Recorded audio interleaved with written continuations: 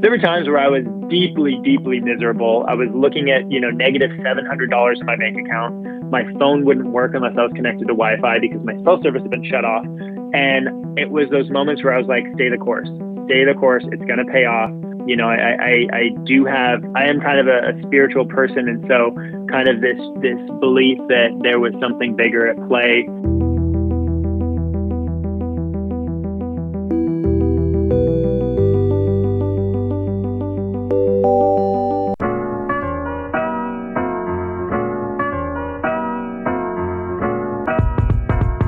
Episode 47, I bring in Michael Canavo, CMO of Super 73. Those badass bikes that you see on the road, electric bikes. I own one. I love it. I get a bunch of looks. People ask me all the time what they are. Guys, I cannot tell you and express to you how much I enjoyed this conversation with Michael. One of the most inspirational stories, a ton of perseverance in Michael's life, starting at the age of about 18 when his mom told him he's got to go and he's got to fly his wings and be on his own because he wasn't digging life. He was down on himself, down on life, and that was the best decision that his mom did, and he's got no remorse. This is nothing but great things. And if she never told him to leave home and be on his own, he wouldn't be the person he is today. This guy had negative $700 in his bank account for a straight year, flipping pizzas to running a multi-million-dollar business. It's one of my favorite episodes, all due respect to all of the guests that I've had. This guy is the real deal, and I hope you share this episode because it doesn't matter where they are or where you are in your life. This is a story we can all learn from. We start the conversation talking about stocks and what they have done, like the GameStop stock, and what Reddit has done in pushing that stock and hyping that stock. And then we get into his business, his life, his childhood. Ooh, man, it's a good episode. Episode 47 with Michael Canavo, the CMO of Super 73. Here we go.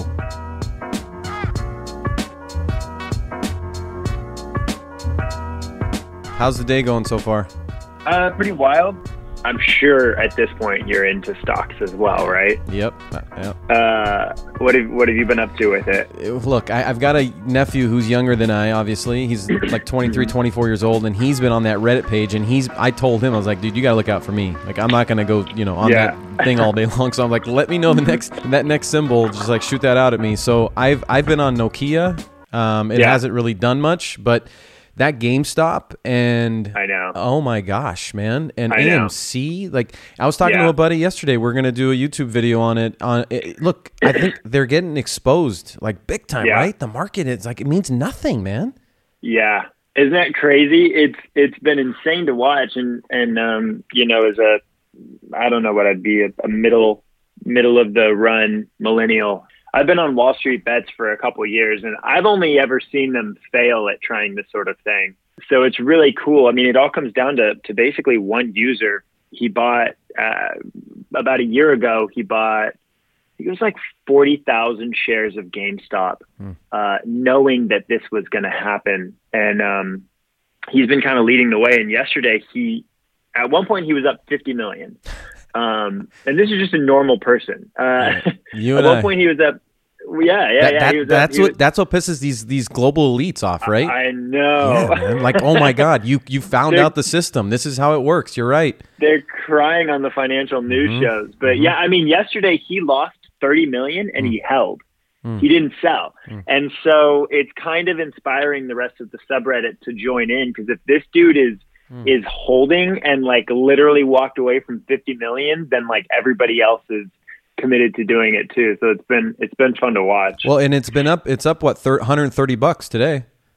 It's doing really well. I got in on a dip, which I'm happy about because that was part of Robinhood, and I actually placed an order when it was at 190 and they canceled it. And so I'm really bummed, but I caught it again at 290. So I'm waiting to see what happens here. Yeah.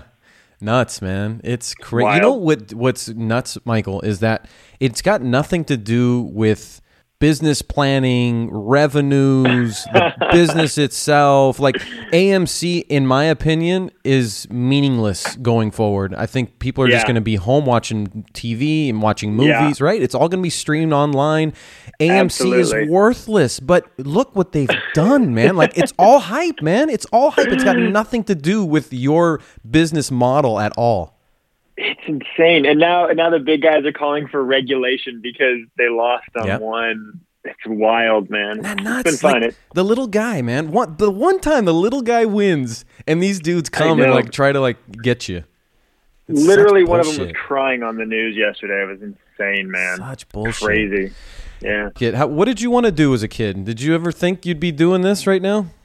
No. I actually, literally my entire life I was working to be an Air Force pilot, which is wild. But I did Civil Air Patrol. I did everything I needed to do to get into the Air Force Academy. I was accepted on my first round and then denied on my second, basically meaning I met the standards for athletics too. I was going to play on the football team. And then when it came time to assign, how many cadets were coming from each state, they only took 2 from the state of California, and I wasn't one of them. So I ended up having to pivot, which led me to, twirling signs for Verizon, making pizzas at Costco, working in a law office, doing paperwork. It kind of led me to complete and utter, I guess, just like mental and emotional exhaustion, thinking that I was going to have to make pizzas for the rest of my life. And then, a couple of pivots and wild ideas. And here I am today, which is, crazy. So that was in your like 20s, I'm assuming, like mid 20s. Yeah. So I graduated high school at 17. So I graduated pretty young, and it gave me some time to kick around. And about a week after I turned 18, my parents were my parents are wonderful parents, and my mom came to me and she goes like, "Hey, for the sake of our relationship, maybe you think about moving out." Because I was just like, I was so clearly unhappy, and I don't blame her at all. I was in such a bad mood all the time. I was depressed. All my friends got to go off to college, and I was looking at that paperwork from the Air Force Academy without having a backup plan. I've never really had a backup plan. Still don't have a backup plan. But I was looking at that. So it was quite a bit of depression I went through to kind of like learn about, hey, what is my value? What's my value to society? What am I able to do without my parents' money? Because I went to a private school, so everybody got shipped off to college. Their parents were able to pay for everything. Mine weren't necessarily in a position to do that. So it was a matter of just getting to work. And I started going to community college. I ended up dropping out a total of probably about 5 times. And I always say it finally stuck on the 5th time. And I was like, college isn't for me. And again, my mom, mentioned to me, this was when I was about 21. My mom was like, hey, look, you can go to school or you can join the real world and you're going to get schooled. So you're going to get an education either way. One of which will be in a classroom and the other one will be with real world consequences.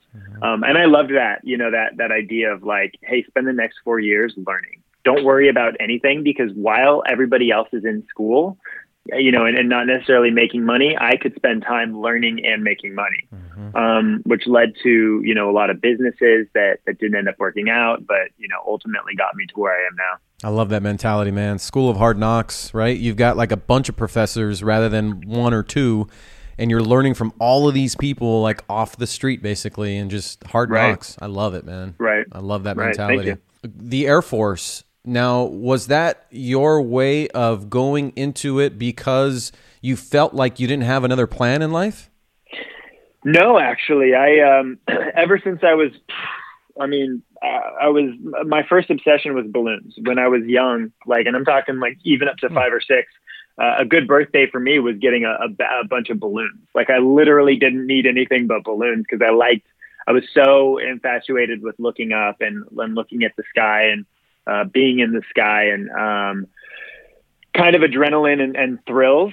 And so I was like, hey, I want to go fly for the Air Force. And I fell in love with the A-10 Warthogs, the tank busters that they use so heavily in Desert Storm, which were it's an outrageous plane. I'm sure you've seen them, the one with the warthog faces painted on the sides. They do these low swoops. It's just, you have to be a madman to fly that. And that was definitely what I was, obsessed with. So everything I was doing, I took my flight classes, and even as I was looking at, that Air Force rejection letter, I was still taking flight lessons in an attempt to hey, maybe I can learn how to fly, graduate college, and then join, because I didn't want to join as anything but a pilot. Didn't want to be working on planes. I wanted to be in the plane. And there is some interesting kind of irony there with now creating these electric bikes and getting faster and faster and faster, and feeling that wind. And it is a nerfed version for sure, but it's a way I've been able to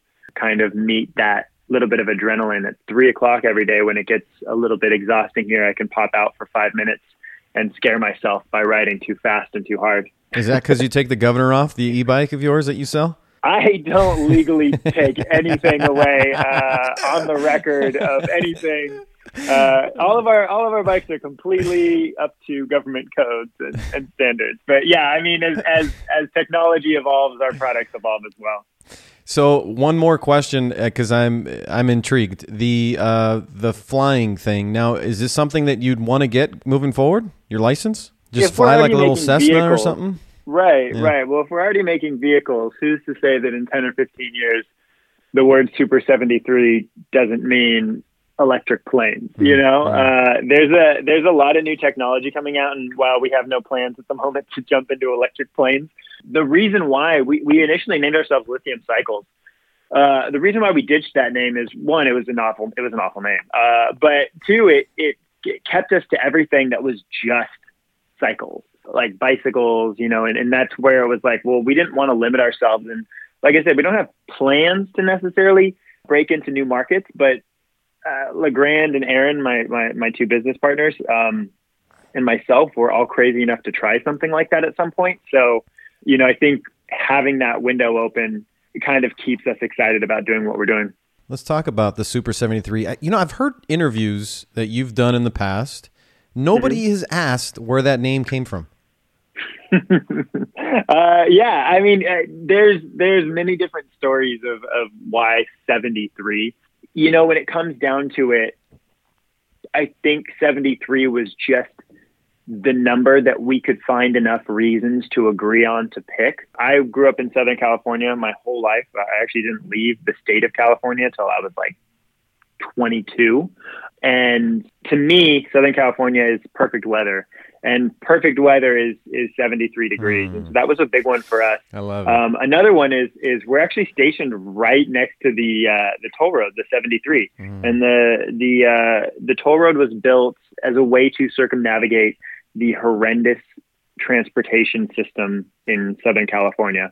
It was built as a way to get around the 405, the 5 traffic, everything in general, and kind of make you enjoy the drive a little bit more. And so that was obviously too poetic for us to ignore. And then, finally, the oil crisis was in 1973. And it was when America and the world first realized that we couldn't necessarily keep going the way we're going with oil and fossil fuels.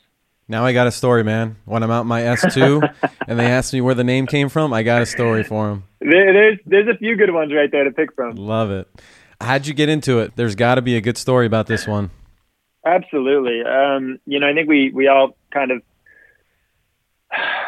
all of us, we came from very different places. Now, after I was at Costco for quite a while, and I was actually a supervisor there, and I thought, hey, I'm drinking the Costco Kool-Aid. Everybody here loves their job. They pay me enough so that I can survive. And this is probably what I'm going to have to do for the rest of my life, which is fine. It's a fine career, and Costco treats their employees really well, and it's all well and good there.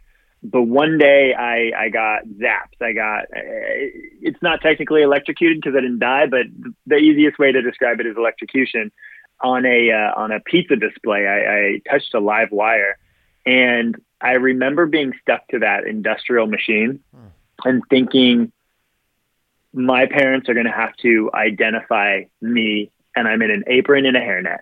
And that was the day I woke up. I literally got shocked into awareness. I was very much immediate anxiety about I have done nothing. I am no one. I will be forgotten. I've left nothing better for society. I literally just took some resources and then died. How old were you there, Michael? I was, let's see, when that happened, I was 21. Okay. Yeah. So it was about 8 years ago, and I couldn't do it. It was just, I walked out, went to the hospital, got all checked up. It burst all the blood vessels in my arm. It broke my skin in multiple places. Like, it was awful. My arm was purple. It was one of those moments where the paramedics are sitting around me. I'm on the floor and they've got, me hooked up, my finger hooked up, my chest hooked up. And it was that, like, hey, you shouldn't have been able to pull away from this. It was one of those moments, very, stereotypical in like a near-death experience where somebody says, like, you shouldn't have made it out of this. And that, I think, was really kind of what kicked it off. So I went back to work for a couple days, and then I just put in my 2-week notice. And I was like, hey, I can't do this anymore. I can't waste my life.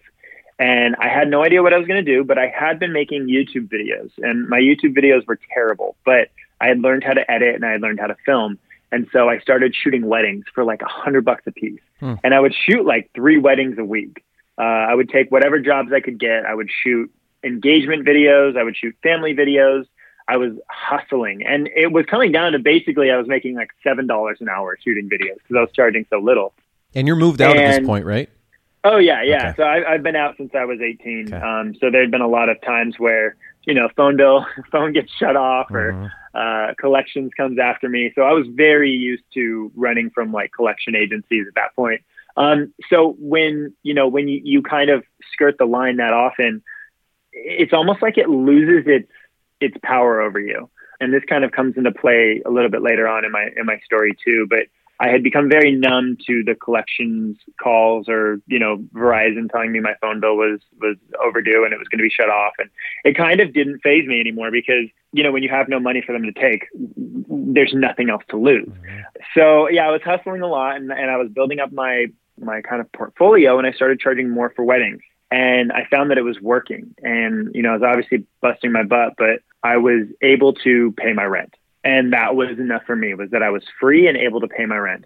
And that kind of turned into consistently booking more and more jobs. So I would book higher jobs and bigger weddings. And I started getting, in league with a lot of photographers who were shooting really high-end Orange County weddings. And a big sell for me, I would tell them, like, look, I'll be out of your way. I'll be behind you all day. If you need anything, let me know.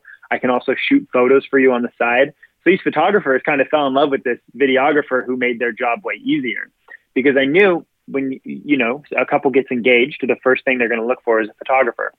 Videographer is way down the line, and it's more popular these days, but 8 years ago, it was still a very, very new idea, a new charge to add to that wedding budget. But these photographers, when they would book these high-end clients, would be like, look, I have one videographer I work with. I won't work with anybody but that one videographer. And that led me to shooting about 50 weddings a year at about $4,000 a wedding. Wow, dude. Which, good job, right, man.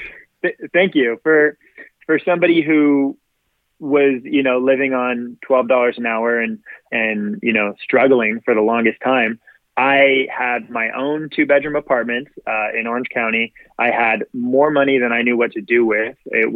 And I was young, and my savings account was bigger than I would assume my parents had ever been with me growing up. So it was this new kind of phenomenon of like, I did it. I just did it. And I felt like such a rock star for a while. My math is correct when it's $200,000 a year, right? Yes, it was. And so I lived. I mean, I did whatever I wanted. I would work on the weekends, and then all week I would just go buy stuff or hang out with people or fly to my video game friends. I would fly to their states and go meet them. Like, it was literally just, love it. It was in my opinion, at the time, I was living like, quote, my best life. Love it. And you're how old now, Mike? You're 22, 23? I'm 29. I'm 29 right now. No, at the time when you were. The time. Yeah. I was 23, 24. Yeah. So that kind of worked. Dude, $200K a year, 22, right, 23. And that was my thought, was that, like, I couldn't want anything more. And, I got a little bit, I got stuck in the routine of it, and I started to look around and see like, okay, well, I'm the most successful wedding videographer that I know, but I'm still a wedding videographer. And I remember shooting these weddings at, in Laguna Beach, in Newport Beach, that are like literally $1 million weddings. And I remember thinking like, I am being treated like a servant to these people. But when I leave this wedding, I feel like I'm a king. And it was this weird sort of like eye-opening experience of like, oh, I don't think I'm where I want to be. I think that I've just hit the ceiling on something that's really great. And I felt so blessed to be able to do that. But it suddenly, you put it in perspective of like, well, how do I build a life on this? Well, I was looking around and seeing wedding videographers in their 40s trying to convince young couples that they're hip enough and cool enough to shoot their wedding still.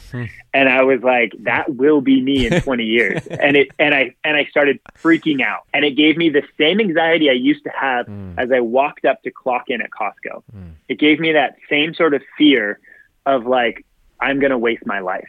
Because all I'm doing is shooting these weddings, making my money, and then doing nothing that is of any importance or gain except to myself. And it kind of makes you wake up and realize how small you are. And like, no, dude, you're not a rock star. You haven't done it. You've done nothing except put some cash in your pocket. And I started to really, really hyperfixate on that. And I didn't know what to do. So I just started Googling, and I started Googling startups and, hey, how much did this startup sell for? And I started to learn about like the startup game and venture capitalists and what happens when a startup gets investment, or what happens when it goes public, and how do you start a business? And I started finding all of these interesting businesses in Orange County that were trying to make a bigger play at things that I was like, these guys are all kind of on this next level. I want to go join them. So I had this idea to bounce around from startup to startup and offer my services as a videographer to them for 1% of their company. Because I was so bored. I like I said, I worked on the weekends. It would take me a few hours to edit the video for the wedding. So it wasn't like it was a huge time spend for me. And so I had time. So I was going around to these startups and saying like, look, I'll pop in once a month or twice a month, do all your marketing materials, and then I'll bounce. Just give me 1% of your company. And I got about 15, give or take, startups under my belt where I had 1% equity. And a lot of them were subscription lawn mowing services, mail away for exotic beef jerkies, coffee trading companies, little pubs and breweries that were opening. And it was nothing too remarkable, but I did find this group of people in Tustin who were making these kick scooters. And the company was called Nimble. And they had been making the kick scooters for about 2.5 years before I showed up. And they just weren't doing so well. It wasn't really a hot product. And in like 2013, 2014, nobody really wanted a kick scooter. Bird and Lime didn't exist. There weren't shared scooter rentals. And it was pretty nerdy to be seen on a scooter. This was a very European product. And it was cargo scooter. So you could carry groceries and the likes of that. And the team was just really interesting. And there was one member of the team specifically that I really clicked with, and his name was Aaron. And, he had been living in the warehouse because of the startup grind. And it was just eye-opening for me to meet somebody who had sacrificed everything on this idea of a dream. And he and I started to hang out a lot, and we got, pretty close. And as the years progressed, we realized like, hey, we have the wrong product for the wrong time. And the company wasn't necessarily going in a direction we thought it was going to be profitable. It wasn't making any big moves. So a few of us one weekend thought, hey, let's electrify a 1970s mini bike. And nobody had done that. Like nobody was doing that form factor. I know if you throw a rock in San Clemente, you can hit somebody riding a bike that looks like ours, but it wasn't happening at the time. And so we really thought like, hey, this is kind of a cool thing. We genuinely want to be seen on this. And we rode it around Newport Beach, and every 5 minutes, somebody was like, where did you get that? We said, well, we built it in our garage. And everyone's like, I would buy that. And it was just too serendipitous. I had some of my video game friends visiting me for the weekend that I had been playing PlayStation with for like the last 5 years. And I was like, hey guys, let's go to the desert and make a video with these bikes. So we loaded up the minivan. My girlfriend at the time drove through the salt flats with the minivan door open, and I was lying on the floor of the minivan, hanging out the side with a camera. And I got this shot of these two guys riding across the desert. And it was just too good of an idea to not launch on Kickstarter. So we all were like, let's, on the side, away from Nimble and the current company and what they were currently doing, there was a little group of us that were like, let's launch this electric bike. And we just thought, hey, we'll make enough money to survive. So over the previous 2 years before that launch, I had thrown everything into Nimble. I had basically spent a lot of my life savings supporting myself while not making money so that I could be with these guys at Nimble full time. And so things were already getting a little tricky. And I was seeing, my huge savings account starting to dwindle. And I was still living outside of my means. I was living as if I was still shooting that many weddings a month. And so we launched it on Kickstarter with the hopes like, hey, let's make a few bucks. We'll split it. And then we'll do our next product and we'll just keep doing this. And we thought, hey, let's launch a bunch of products. None of us expected Super 73 to do $500,000 on Kickstarter in the first, 25 days. Mm. And that was... What was your goal? A big... 20,000. Oh, baby. Yeah. We've got something here. Right. And what was most exciting for us is that these design blogs were picking it up, and like Hypebeast and Highsnobiety and Design Boom. It was these websites that we all admired and looked up to because of how innovative they were and the products they were showing. And we were like, oh my gosh, they're showing our bikes. There's got to be something here. And those original bikes are pretty messy looking. If you type in Super 73, like original Kickstarter bike, they are very much handmade. They were all handmade here in our facility in Tustin. But we did it, and we managed to do it. We made no money. In fact, we probably lost money. Along the way, as we electrified this thing, we met this battery and motor guy named Legrand, and Legrand was like, you guys need help. And he had a very successful business that he was doing where he was just selling batteries and motors to electrify e-bikes, like just normal traditional bicycles. So he was selling these kits. And Legrand was like, look, I'll move from Las Vegas to Irvine and help you guys out. And he was really kind of this moment where we were like, oh, okay, wait. If Legrand sees value in this, then maybe this should be a whole company. So we turned it into a company, called it Lithium Cycles, and we called the bike Super 73. The next 2.5 years, I mean, I can't begin to express the level of, at some points, hell we were in trying to make this thing work. Everything was against us. Battery regulations, shipping regulations, tariffs being hit on us from China regarding how you import electronics and how you import batteries. Every single thing that could have gone wrong went wrong. But it was with this idea that we were like, well, we are not going to give up.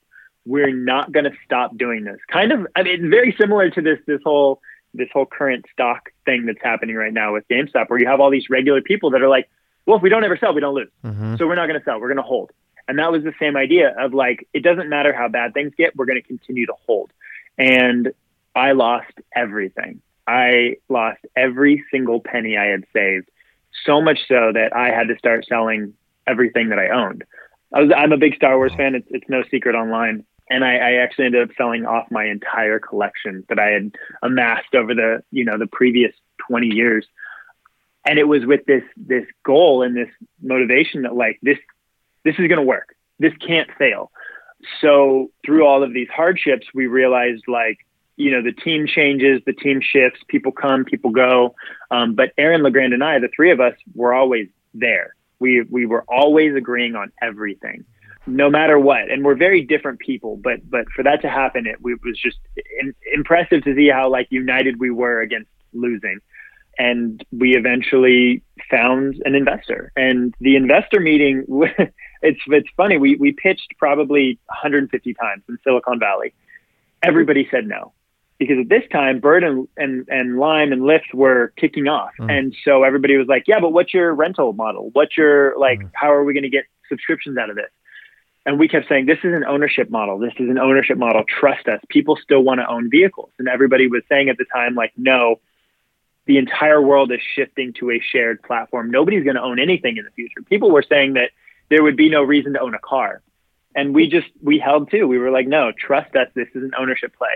We pitched one time in New York for 10 minutes, and they agreed on the spot to invest in us.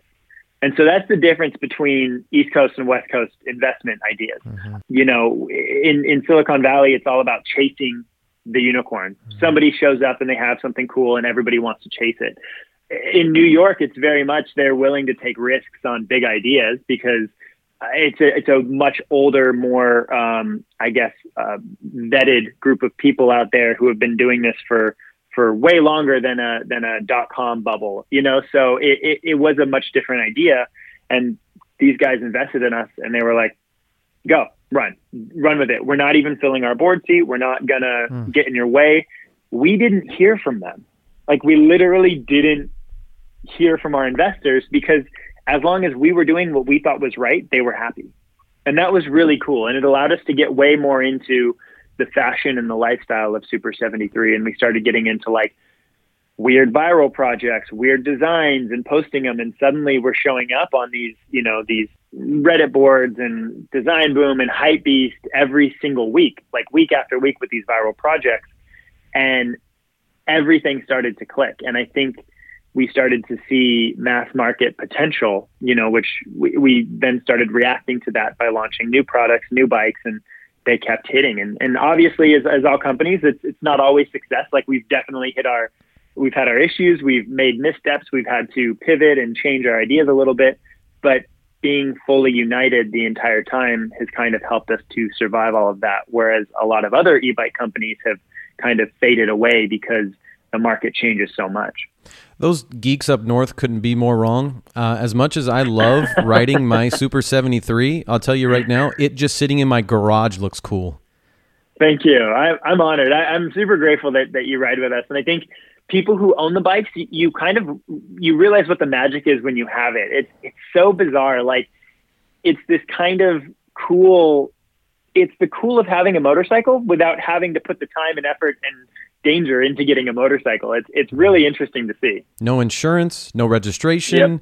Yep. You're a class 2, so you're on the street. You're completely legal instead, you know, unless you're driving like a jackass. I mean, you're completely legal. Nobody's going to bother you.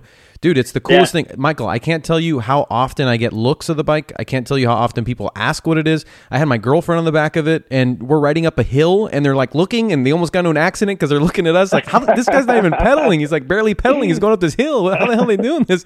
So, dude, it's a magical product. Magical product. That means a lot. Thank you. Thank you. And that's honestly just, I mean, that's such a credit to the people that we've hired too. I mean, we had a great idea, but without a team, and the team we have around us they're so young and so well-minded when it comes to trends and environment and how things are shifting. I mean, our design team it's like the heart and soul of Super 73. And so they obviously do a phenomenal job, and I'm excited for what's to come too. And that's on you and your two partners too, because it's about hiring and knowing how to hire and knowing how to find the talent. So you guys have done good there. So that's a credit to you guys as well. I want to get back to the Kickstarter a little bit because I'm not too familiar with the Kickstarter, but the way I look at it is if you had $500,000 in raised funds, was it an issue of you guys just not being able to produce it? So we didn't know how much it would cost to make a bike. Like, that's just the truth. We were like, $1,700 a pop feels like a good number. And we had done I would say we had done quote math around it. But if I can't say that knowing that it costs twice that to make these bikes. I mean, that's just the truth is you can't make products in America. It's sad. And it's something that I want to see change over the next, 40 years, which unfortunately I don't think it will, but it is impossible to make things in America. So we made about 700 bikes here. Mm-hmm. And, those bikes, they aren't quite what they could have been. And that's because, one, we made them here, so you don't have as many resources. You have to pay way more for what it is. You have to charge way more. So after that Kickstarter ended, we had to basically double our price just to kind of catch up. And if we weren't such a hot product, we wouldn't have survived that, because we ended up opening pre-orders after the Kickstarter.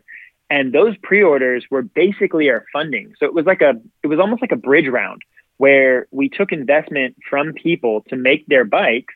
They paid up front knowing that their bike wouldn't show up for 3 to 8 months. And they were more than happy to wait. And that was the crazy phenomenon that we didn't think was going to happen, is every time people hit us up and we were like, hey, you know, it's going to be another 3 months. We can offer you a refund. They'd be like, nope, I'm fine to wait. I'm happy with my place in line. I don't want to lose it. And that was what kept us alive, was that these pre-orders kept flowing in. And my background, you know, throughout everything, this entire story I've told you, I mentioned that I was, you know, making YouTube videos. When Vine came out, I saw that as an opportunity to network. You know, unlike when you're in college, you have plenty of peers around you that are like-minded that you can network with. I didn't have that. So I looked at Vine as that networking opportunity. So through Vine, I met a ton of massive creators. My account never got past like 40,000 followers on Vine, but it allowed me to meet some big players so that when Super 73 came around, I took a bike to them and I said, hey, let's make videos. And that kind of ability to create viral is another thing that sort of positioned us to succeed where we had no money. We could make a viral video. We could get people to the top of the buying funnel just by going out with a camera and the bike. And that was like this little thing that so many other companies didn't have, was that ability to create viral. And it is still a huge pillar of our entire organization. And it's about 80 to 90% of our marketing efforts are literally unpaid viral. So it's just content we make that people see. Was it an issue of you not knowing your costs, so you were then undercharging for these bikes on Kickstarter? I feel like we knew the cost. Mm-hmm. Problem is, as we started to buy more, it was like the demand kept going up. And I think people, the market and the industry reacted to our Kickstarter because at the time it was one of the larger Kickstarters that had happened. And it was definitely the largest bike Kickstarter. The only bigger player in the space would have been at the time Saunders. And they were making, you know, $800 budget e-bikes for baby boomers and up. So it was a very different play that we had. And I think the world kind of realized that there was a market for millennials, Gen Xers who wanted a new mode of transportation. And so that kind of caused all of our costs to be, you know, obviously to drive up, as well as these things we didn't factor in at the time. Mm-hmm. You know, the tariffs. We had parts coming in from China, and when the tariffs hit, it really affected our business for a minute. Luckily, we had kind of seen it coming, so we were able to pivot and get most of our manufacturing out of China, which is great because now almost, I would say, 90% of it is out of China completely. But it did, you know, cause our costs to go up. So it was these variables we didn't expect. We could buy steel for a bike at a certain price, but suddenly it was like, oh, well, now we have to make 500 of these and we have to pay for labor and we have to pay for the machines because we can't make enough. And so we were making bikes till 2 to 3 every morning, falling asleep where we stood, basically waking up a few hours later and starting again just to keep costs low. Did you ever think about going back to filming weddings when you lost your savings? I did. Very often I did. And that was out of obviously necessity, but every time I would shoot a wedding, it would take me away from Super 73. And I always felt bad because I was the only one that was doing that. Everybody else seemed like they were fully committed and willing to lose it all. And you know, my business partner, Aaron, was, you know, DJing weddings for a while. And so we kind of tried to maintain that sort of like, let's do both, but it just wasn't working. Like, to be pulled away from Super 73 for an hour a day honestly meant we would lose 20,000 in sales. Like, it was this thing where if we weren't on it every single day, because it was a company of 3 or 4 people, we all decided that it wasn't going to work if we didn't throw everything into it. There were times where I was deeply, deeply miserable. I was looking at, you know, negative $700 in my bank account. My phone wouldn't work unless I was connected to Wi-Fi because my cell service had been shut off. And it was those moments where I was like, stay the course, it's going to pay off. You know, I am kind of a spiritual person. And so kind of this belief that there was something bigger at play, also helped. It was, call it what you want to call it. I mean, even if you call it naive ignorance, I'll take it because it kept me going. Yeah, for sure. It kept me knowing that, like, hey, it can't get much worse. It can't get much worse. Everything's going to be okay. You know, and that's where it was like, when you lose the ability to put a value on money, literally nothing can stop you. And that's, I think, where we all got to, was we had learned that no amount of the banks coming after us, no amount of, cell providers coming after us for our accounts could stop us from achieving this dream. And when everybody's united, you have no option but to win. And I think a lot of times you see this fissure in these business partner relationships where one just needs a paycheck, one just needs to make money. They don't have that same kind of common goal. And the way that we all had the same common goal was the way that we survived. And so, yeah, not shooting weddings was, I think, one of the biggest benefits to keeping us hungry. How are you living with negative $700 in your account? Miserably. It was bad. So it got to the point where I actually started, I shifted over to Cash App, because Cash App had just come out and they had released the Cash Card, which was this debit card that could be linked to your Cash App. So I would find cash or do jobs for cash or sell my stuff in cash, and then put that, give it to a friend, have them Cash App me the money, and I would keep my money there, because when my money was in the Cash App, the bank couldn't touch it. And so that was basically how I managed to survive. So I stayed at negative 500 to negative 700 for a solid year and change. And I would obviously book a job or do something that I could bring it back to zero, but it would just hit again. I didn't have insurance. It was a mess, but I could go buy a Little Caesars pizza with my Cash App card. And that could get me through for, normally it would get me about 4 days in. So I could make a Little Caesars pizza last about 4 days. So you get creative, and I had to obviously move out of my apartment and moved in with 2 other roommates in an apartment that was way too small. We all had to share a bathroom together, and it was a humbling experience. And I definitely think I needed it, because I felt like a king, and when you feel like a king, the only place is to go down. And I'm glad I did, because it was a huge reality check that oh dude, you were a big fish in the smallest of ponds. There was so much more to be done. Did your parents know the way you were living? Yeah.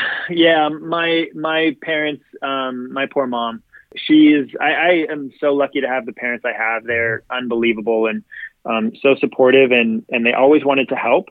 And, occasionally they would find ways to help, but it was so important to me to not take from them, because, my parents have their own story and they had their own struggles for a long time. And my dad was actually at one point extremely successful in the nightclub business, and his convictions caused him to walk away, and he lost everything, but for the betterment of his family and ultimately his soul and his conscience. And so they had their own story, so I wasn't going to take from them. My brother at the time was very much employed, and so there were multiple times where I was stranded in LA or somewhere far from home, because I had to do a drop off and didn't have enough gas to get back. So he would come in with the Cash App help. He would throw $20 into my Cash App so I could get gas to go home. So there was, definitely people around me that assisted, but I made it a point to not share too much, because they would have wanted to, give me the world. And that just wasn't something I was willing to do. It feels so much better today because of it. Right. It is nice. And I definitely have made sure that everybody is whole, and that, I've thanked everybody for their support, but it is, if I had just relied on them, I don't think I would have learned the lessons I needed to learn, and I wouldn't have been as hungry. That's for sure. At what point in your life did you meet your wife? Hey, it's Mike. I hope you're enjoying this episode and conversation I'm having with Michael. Please take a couple minutes out of your time to give me a 5-star rating on Apple Podcast. And if you can, write a review and please share it with a friend or two. I'd appreciate it. Let's get back to my conversation with Michael. That was interesting. I actually met her before Super 73 was successful, and she likes saying that so that people don't think that that she married for the bike company. But yeah, I met her at a church that we were going to at the time. Nice. And it was one of those moments where you see somebody from across the room and you just know. I had a lot of awful relationships before that. One of my exes ended up in a drunken craze, hitting me and stealing my truck and moving to North Carolina and then selling it. And that's a wild story in itself. But when you have that sort of stuff happening, it kind of, in a pattern, you kind of realize things about yourself that help you to understand the types of people that you attract in your life, I think. And that was something that was so big to me when I met Janae, my wife. She was a whole, complete, and very just healthy human being. And it was what I needed. I needed to meet somebody who was healthy, somebody who didn't need any fixing. And she actually did so much for me early on in encouraging me to keep going, because, you know, I'd had other exes who left me because Super 73 was such a failure. And one of my other exes at one point said, like, I said, what would it take to make you happy? And she said, I need you to quit Super 73 and get a real job, go sit at a desk and make a paycheck. And we had been together for years, and I broke up with her in that same sentence. Yeah. You're like, I'm going to quit you right now. And right. And it was tragic, because I had known her my whole life, and I had thought that, like, this is the one that I'm going to marry, and this is a different ex than the steal the truck ex. But she did you a favor, man. She did you a favor. Yeah, really. And it was a hard thing to do. But, you know, when I met Janae and I was broke, it never came up. The idea that we wouldn't succeed was never even on the table. Yes. She was so blindly supportive that it made it easy to go through the tough times. And maybe without her, you're not where you are today. 100%. 100% agree. Yeah, absolutely. Yeah. This pandemic has got, before that, the big question, the 15 startups that you were in, the 1% equity, how many of those are still alive today? 0. Okay. As far as I know, 0, aside from Super 73, which technically wasn't even one of the original ones. Yeah. So did you get anything from those businesses at all? Knowledge, definitely knowledge and understanding of the startup world. It was basically a crash course in business partners, good and bad. You know, at one point I had 25 business partners, and you know, seeing how those relationships worked and how they panned out really taught me a lot about what I've kind of been able to do at Super 73. So back to the business and the pandemic, everybody, I feel like at least between March and a few months ago, everybody wants a bike. And everybody's on the market for a bike or electric bike, mostly a Super 73 bike. And it seems like it's hard to get one of your bikes, right? Get your hands on one of yours today. Yeah, at times it's nearly impossible. And there's a video that went viral recently of A$AP Rocky pulling up in a sports car to a couple of boys riding Super 73s and yelling at them because he wasn't able to order one. And he was like, where did you get it? I can't get my hands on one. And they're like, we had to wait like 8 months for it. And A$AP gets all upset and he speeds away and burns rubber. And that is like one of the coolest things that's happened to us, because, you know, A$AP was like salty. He couldn't get a bike, and that went on World Star and made the rounds. But it is wild. We don't try to keep them from people. That's not what we're trying to do. It's in our best interest to make sure everybody who wants to ride can ride. And we've been doing a lot to ensure that as we move forward and beyond how crazy 2020 was, that we can actually have inventory for people. But I think in the early days, it did help. It felt exclusive. You felt like a celebrity if you were able to get your hands on one. So what's the current business model? Is it more of like a pre-order thing if I want one? Or do you have some stuff in inventory? Are they at your showroom? The one I bought, I actually drove to Irvine and bought at your showroom. You still cool. have those? Yeah. Yeah, so we do have some inventory in stock. It's so hit and miss, but you know, 2020 Super 73 was up 700%, and that was something that. Thank you, but it was painful. Yeah. You know, growing pains when you have a startup that grows that much in such a short amount of time, you start to encounter a lot of issues, and you know, you have angry customers because the pre-orders are taking so long. You got delays. You have things showing up that aren't quite ready to be showing up, or being shipped out that aren't ready to ship out. And so 2020 was a huge learning moment for us. And I'm, you know, so grateful to the community for supporting us and keeping us, you know, kind of rallied through that year. You know, you go on Reddit and any given day, there's a complaint about a delay or a pre-order, but you go to the comments and there's a lot of people now that are saying like, hey, don't worry, happened to me too. You're going to get your bike. It's well worth it. It's so different than anything else on the market. And having that community element just so benefited us through the craziness of the past year. You even hired some folks from Disneyland, right? Yeah. So as soon as Disney closed, I was like, scoop them up.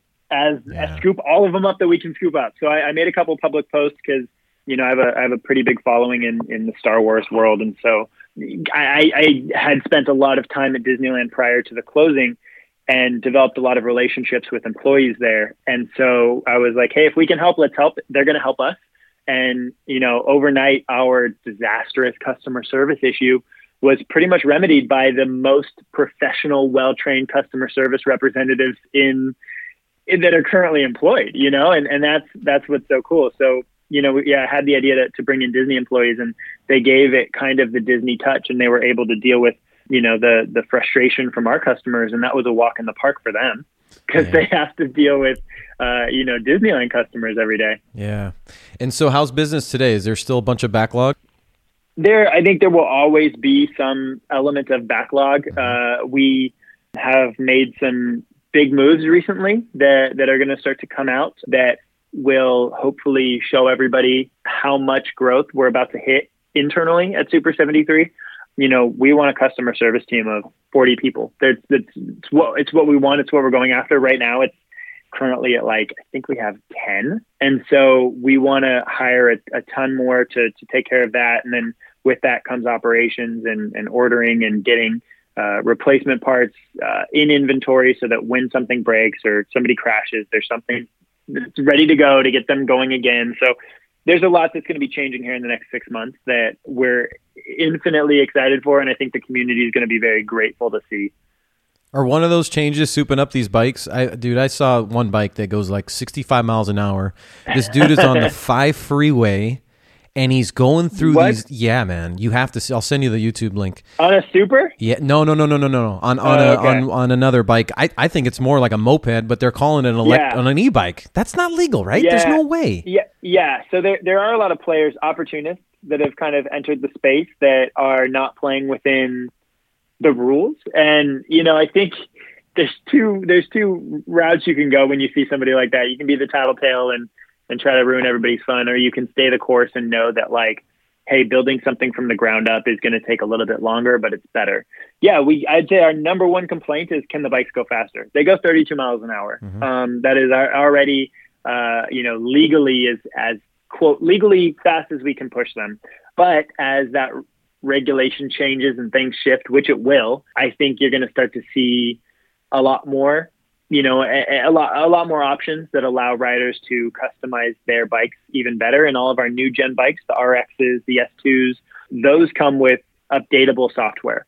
And that's the biggest key to all of this, is that if you can get a bike that can take a software update, then your bike suddenly has a, 7-year lifespan beyond what it originally would have had, because we can update that bike as new technology rolls out. And that's what we're beginning to do. So are you going to track the bikes too? Like if one is missing or one gets stolen? There was a local store here. This lady walks in. I guess there's 3 bikes that they're selling in their store, right? That they're carrying, your Supers. And she literally sits on the bike and she's pretending she's testing it out. Dude, she rides out and she's gone. Oh my gosh. She's gone. I mean, I've heard so many. There was a store in San Diego about a year and a half ago that had 5 or 6 Super 73s, and they also had $10,000 e-bikes. There was a planned heist where they broke in and they literally crawled over the $10,000 bikes to steal the Super 73s.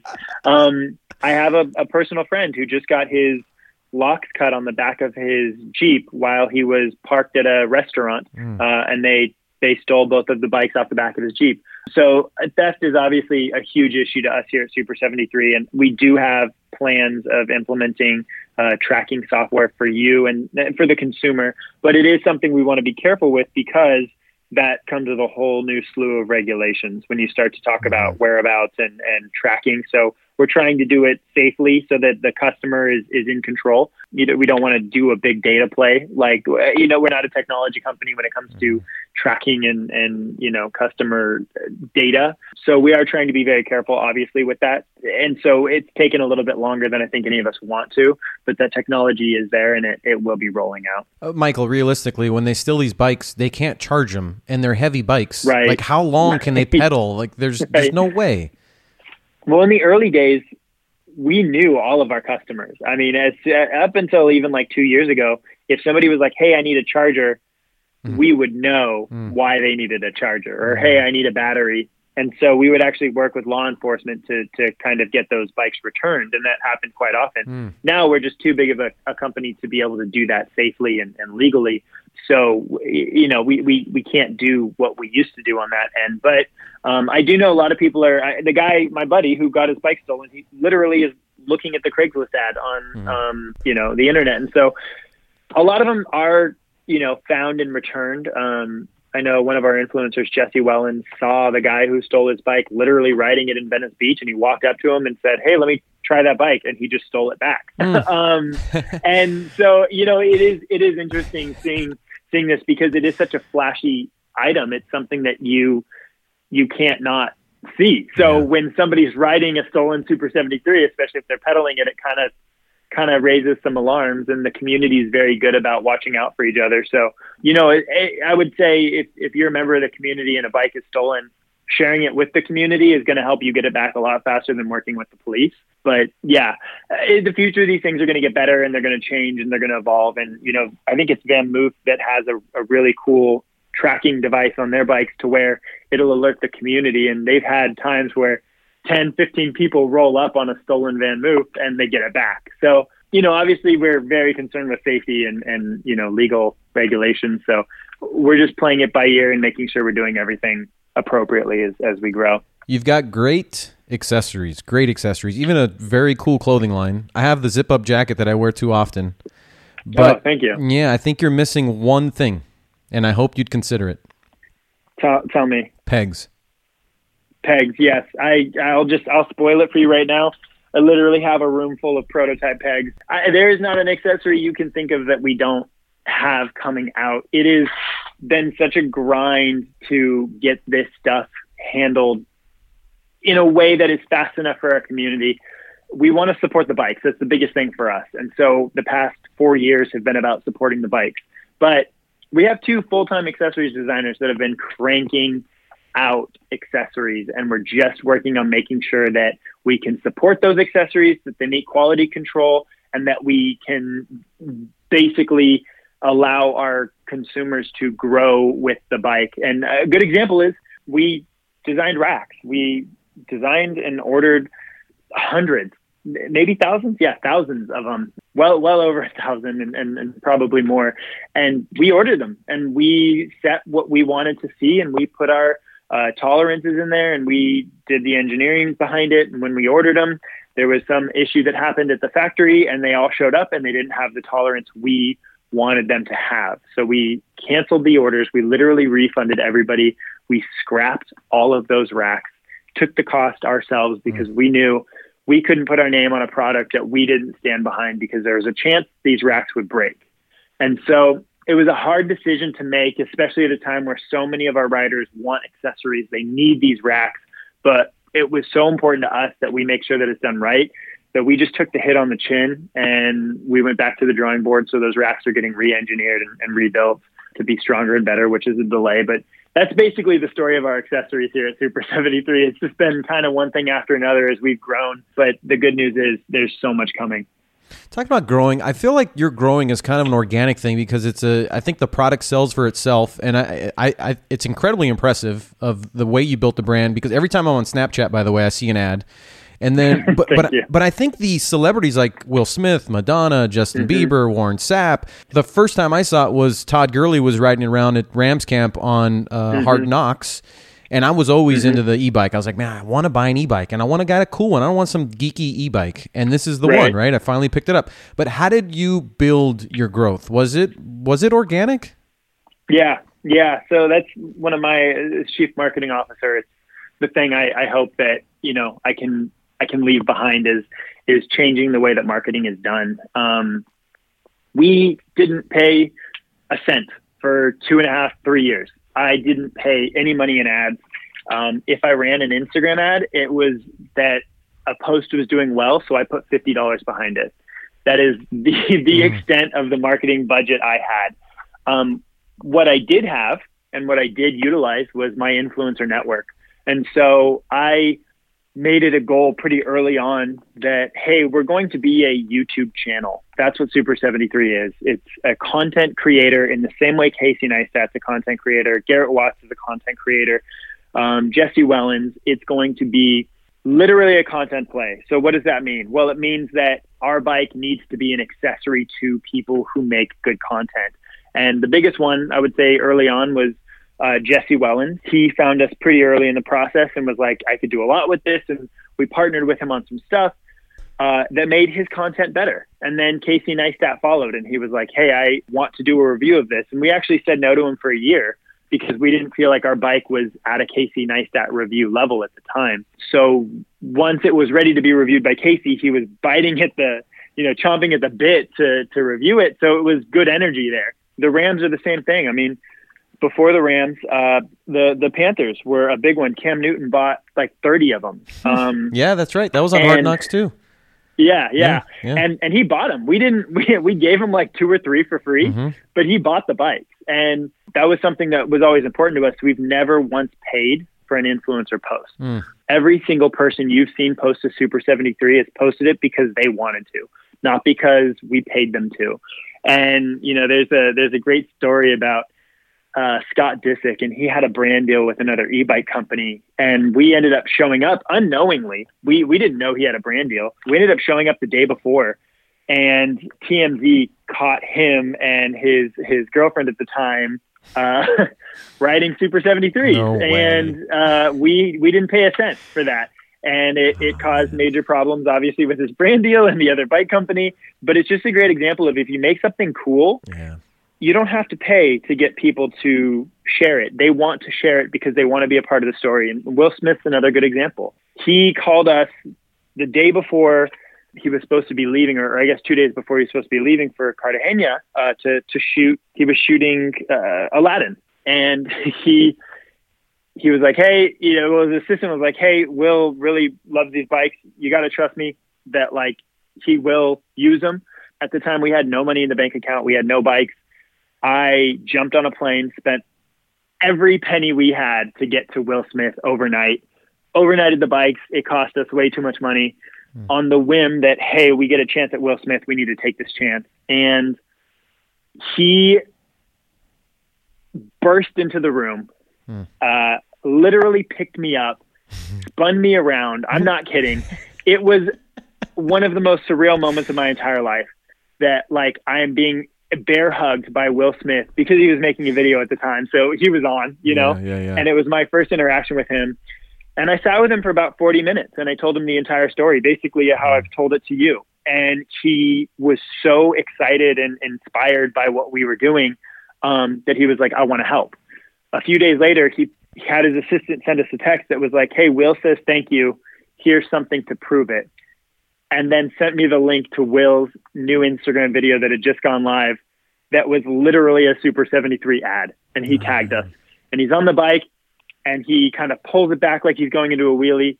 And then it enters into that meme transition where the bike starts traveling through the galaxy, starts traveling into other memes. That thing got 20 million views. And that was because Will Smith wanted to make something cool and thank the company that helped him make it. And it was just another kind of sign of like, if you do it organically and you do it authentically, you don't need to pay for engagements. Wow, that's $1 million ad right there. Honestly, I mean, it is. When we were doing some due diligence for a deal, they were like, can you put a number on the ad spend that you would have had to spend if these weren't free? And it was pushing $500 million after I did the math. I contacted all these agents of all these people like, Girly that are writing it for free. And I'm like, hey, what do you charge for a sponsored post like this? And I would send them their own post that Girly had made. And, they gave me the numbers on it. It took quite a few days to put that together. But I went back to the, to the team and I was like, hey guys, like on the low side, we're looking at $100 million. On the premium side, we're looking at well over 500 million. And that was a really exciting number to get to share that we spent no dollars doing that. Good for you guys, man. That's when you know you've got a product. I mean, having a cool product does make it easy. It really does. It's not like we're a bunch of magicians over here. So Will Smith is down to earth as he seems? Honestly, yes. And, they always say don't meet your heroes. Post Malone being one, Joel McHale being another for me. I was huge fan of Joel McHale. And I have never had a negative experience. Now, it could be because I'm giving them something they really want. And I think that's kind of it is. It's interesting to go into this as more of a peer because you have something that they genuinely want. They want that Super 73. They want that storytelling. They want that excitement. And so it's made these sorts of engagements way better. Post Malone was too sweet. He was too kind. I mean, and I've heard great things about Post Malone, but he took so much time away from his music video to spend with us, to learn about the product, to learn about the bike. He was genuinely enthused. We rode for about 20 minutes together, causing his music video shoot to be delayed. But that was because he was so excited about the product. And so all these people have been really wonderful people. And it's a big thing in that we only work with people that we do really like. So a lot of the influencers we have is because we're big fans. That's just how it is. We're big fans of them. What would you tell yourself prior to Super 73 if you had to do it all over again? There's obviously so many things. I wouldn't want to scare myself with how bad things got.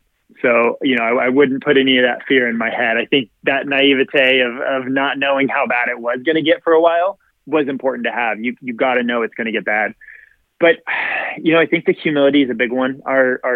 The current team, Aaron LeGrand and I, here in the U.S., we've been able to stay humble through all of this because we know that it's not important yet. What we're doing is really cool, but we're not to where we should be. We're still a young company. We're still a startup. We're not a bunch of Elon Musks or we're not the creative team of Apple. We're very much just a group of people with a cool idea that seems to be working at the time. So staying humble, I think, is one of the most important things for us as we've grown. There's times to celebrate and times to be excited, but humility, as long as you can know that there's always more work to do, I think that's one of the most important things. You've never made it. So don't think that you have, Yeah. And you're still young. You're way ahead of your time. I think you're doing the right things, man. I think you did it the right way in terms of steps and phases. If you had to do it over again, like the experience with filming the weddings and negative $700 in your account, like are those stepping stones to where you are today, or would you rather go into this thing at a 21-year-old kid going right into it? You think you'd be that successful today if you did it that way? It's a good question. I think complacency is the killer of innovation. It's the killer of drive. It's the killer of wanting to survive. And so I think, we talked about times in my career where I got complacent and you suddenly see the innovation stop. So I think, to answer that question as best I can, I wouldn't want to change things because if I had succeeded a little bit earlier on, I think I would have gotten complacent too fast because you get comfortable and you're like, all right, this is the amount I want. This is the success I want. And there were times at Super 73 where that was the case. And there was one point where we started to pay ourselves $3,000 a month flat. So just a $3,000 check before taxes is what we made. So at the end, we're probably living off of 1,900, 2,100 max. And I thought, hey, I made it. We are getting paychecks from doing this thing. That equates to minimum wage. But at the time it was everything that I could have wanted because suddenly I could buy food and suddenly I could pay my bills. And that almost actually made me complacent for a brief moment because your perspective changes so much as you lose everything and grow. And now, you've got a healthy paycheck and we're by no means rich here at Super 73. We're still hustling and we're still, growing and working, but remembering that hey, we're not where we want to be. We don't have enough employees. We don't have enough bikes on the road. We could do better. We could do more. I think that makes us excited. So staying hungry and going about it the way we went about it, where we didn't get funding too early. I love that. I wouldn't change that. A lot of these companies, they get funding too early and the demands are set too high and they can't ever achieve it. And we saw that happen with Boosted. And we were big fans of the team over at Boosted. We were good friends with them. We were kind of coming up together. The only difference is they took a $70 million round when we took an $8 million round. And you see who's alive today. And I think that's really telling of the space and the electric mobility space and the startup space. They took their money from Silicon Valley, and they had huge goals that they were forced to try to meet. And when one thing went south, the entire company crumbled. And that's never been the case with us, because we've sold the bikes we have. We haven't taken money that we can't afford to take. And even when we do, it's knowing that we have a really healthy growth plan to meet those numbers and then exceed it. So we've never played that investor game. And I think that's kind of helped us. I didn't know at the time. At the time I would have loved a $70 million check, and I would have said yes if somebody offered it. Mm-hmm. But by not getting that, it helped us to have to find a way to market better, have to find a way to manufacture better, have to find a way to build a business better. And yeah, you have to give up your paycheck. You have to do it. Mm-hmm. But it allows for so much more success on the back end if you make it through that time. All those Kickstarter orders, have they all been fulfilled? Oh yeah. Nice. Oh yeah. I think the longest it took on that was like 10 months, I think, was the final one that we were able to send out. Nice. So yeah, every Kickstarter order has been fulfilled, which is not the case with very many Kickstarters these days. Right. The platform is kind of rotting. We made a choice when we launched our next product to never go back to Kickstarter. And that was tough because you lose the massive audience that sits on that website and waits for new products to hit. And we said, no, we cannot become a Kickstarter company. We cannot depend on this method of doing business to work. So we launched it ourselves. And, our second launch, we generated well over 1.5 in that 30-day window. And that was through our own platform. What don't you like about Kickstarter? The volatility of it is one thing. The look that it gives, I'm very grateful for our first launch. Mm-hmm. But if you look at Kickstarter companies, you don't view them the same way as first-party companies. And I think that's kind of an important thing when you're building credibility in the space. There's so many people that have made so much more money than I'll ever make on Kickstarter, and good for them, but that's a risky game to play. I think Kickstarter comes with this notion of you probably won't get your product. And that was the case for a lot of things that followed us, where, in those following years, there's these big ideas and they just never came to fruition. I'm still waiting on a couple. There was a bottle I got that's supposed to tell you everything that's in it. That like 4 or 5 years later is just kind of become a coffee mug that tells you when the drink is getting cold. So, there's these ideas that it kind of becomes like how you just laugh, and it kind of becomes a joke. And I think we wanted to get away from that as fast as we could. Kickstarter is a great platform for a lot of different reasons, but it wasn't a great platform to continue launching vehicles on. So have you had that I made it moment yet? I mean, it's all perspective. When I'm texting with Joel McHale, it's easy to be like, oh, I made it. This is everything that young Michael wanted. When I'm setting up a deal with Will Smith, or I'm shipping bikes to, my favorite fill in the blank singer, player, actor, there's really great moments, and there was one recently where I was able to work with Rahul Kohli, who's become a good friend. Big actor, iZombie, Haunting of Bly Manor, and he's supposed to be in just a huge amount of projects coming up, where I'm literally building him a bike that features lightsaber technology. And so for Nerd Mike, I got really exciting, and it was very much like, I'm doing it, I made it. But we still are so far. We're so far from what we want. We're so far from Honda. We're so far from Tesla. We're so far from Apple. And I think that's what we all want here is a legacy brand. So what is that? What is the future? And do you ever see yourself doing anything else? I see myself doing so many things, and it's I almost get like antsy, where I'm like, ooh, this idea, this will work, and you're kind of caged for the time being. I'm caged with Super 73, but it's the best thing to be, because I'm still learning, I'm still growing, we're still making this thing a success, so we're all committed to it. We're not launching our new products or our new ideas, and we're not necessarily pivoting to other companies or starting other things right now, because we all know that Super 73 needs 100% of our attention right now. And so, we've definitely been very focused on making sure that hits. And I don't think any of us are going to be happy until we hit IPO for, $1 to $10 billion, something crazy. It's like, let's just do it. Let's just go all in. Let's make something big. Let's make a Honda. Let's make a Tesla. Let's make an Apple. And I genuinely think that we have the momentum to be able to do that.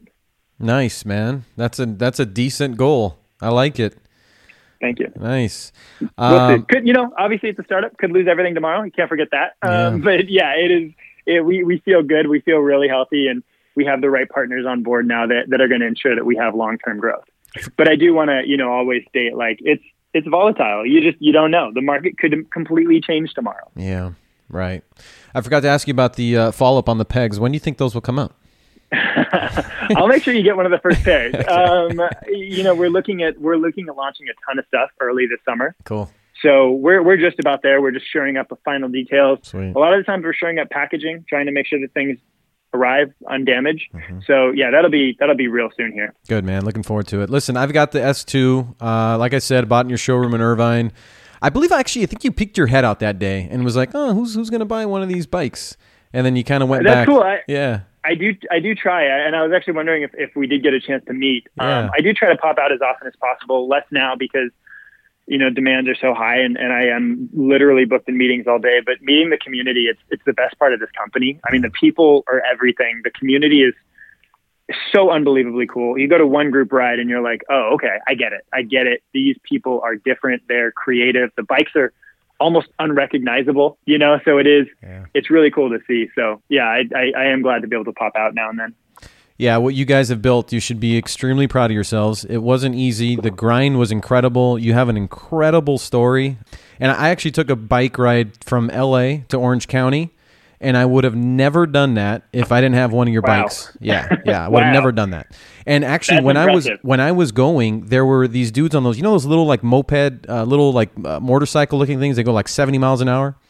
Yeah. And they're like jamming by, right? And we came past them because they took a little break. And they're like, hey, what are those? Those are those super bikes, right? I'm like, yeah, man. Nice. Yeah. So that's so cool. Keep doing what you're doing, man. You are doing amazing things, and don't stop doing it.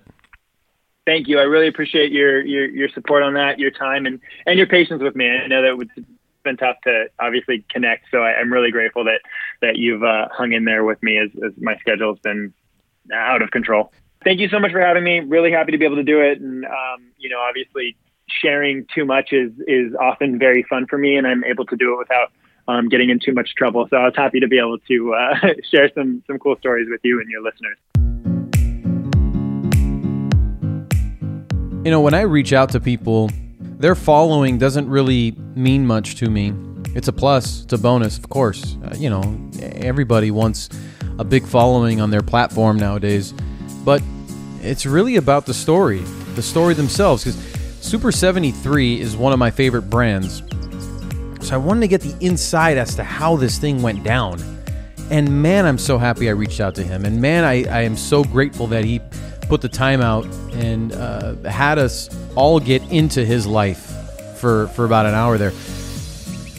But Michael, to me, is a stranger. We're strangers. We've never met before. I've never met Michael. And I hope one day we get to meet each other. But I can't thank him enough and my prior guests enough for opening up. Because you don't really know the person until you get to talk and learn about the person. And in the first few minutes, you get to really understand who they are. From the get-go. And I knew right off the bat that Michael was open. And this is going to be a good one because he didn't hold back. And his story was an open book. And like you said at the end there, he enjoys opening up and talking about it. And I can't tell you how much that means to me because we don't know each other. And he's like, I'm a stranger and I'm asking, personal questions. Sometimes people get offended. I've had that in the past. But I don't know, man. It just feels good when people are open and are able to talk and they're free and then they are themselves. But his story is awesome. And there was a quote that I saw this morning. It said, invest in the process, not the outcome. Because when we have goals, we always think about the outcome. When is the outcome? When do we get to see our outcome? When am I going to reach that goal? But really, it's about the process. You got to live in the process and forget about the outcome. If you live in the process and start grinding and thinking about the process every day and getting closer and closer to that goal, you're going to hit the goal. It's not going to be an overnight success. But I've said it in the past, as long as you have a goal, You're going to get there. Some crawl, some walk, some run, some drive, some fly. Just create the goal and get there. So invest in the process, not the outcome. Thank you all so much again for making me a part of your day. I hope you enjoyed that one. And I hope you share this with a friend because we can all use a story like this. By the way, I hope he IPOs and gets on the stock market. I'd be all over that. I'd back him up right away. I'd be all over this, man, because I believe in him. I believe in his partners. I believe in his business, his company, his platform, his brand, his business model. Like, I'm all over this guy, man. He's the real deal.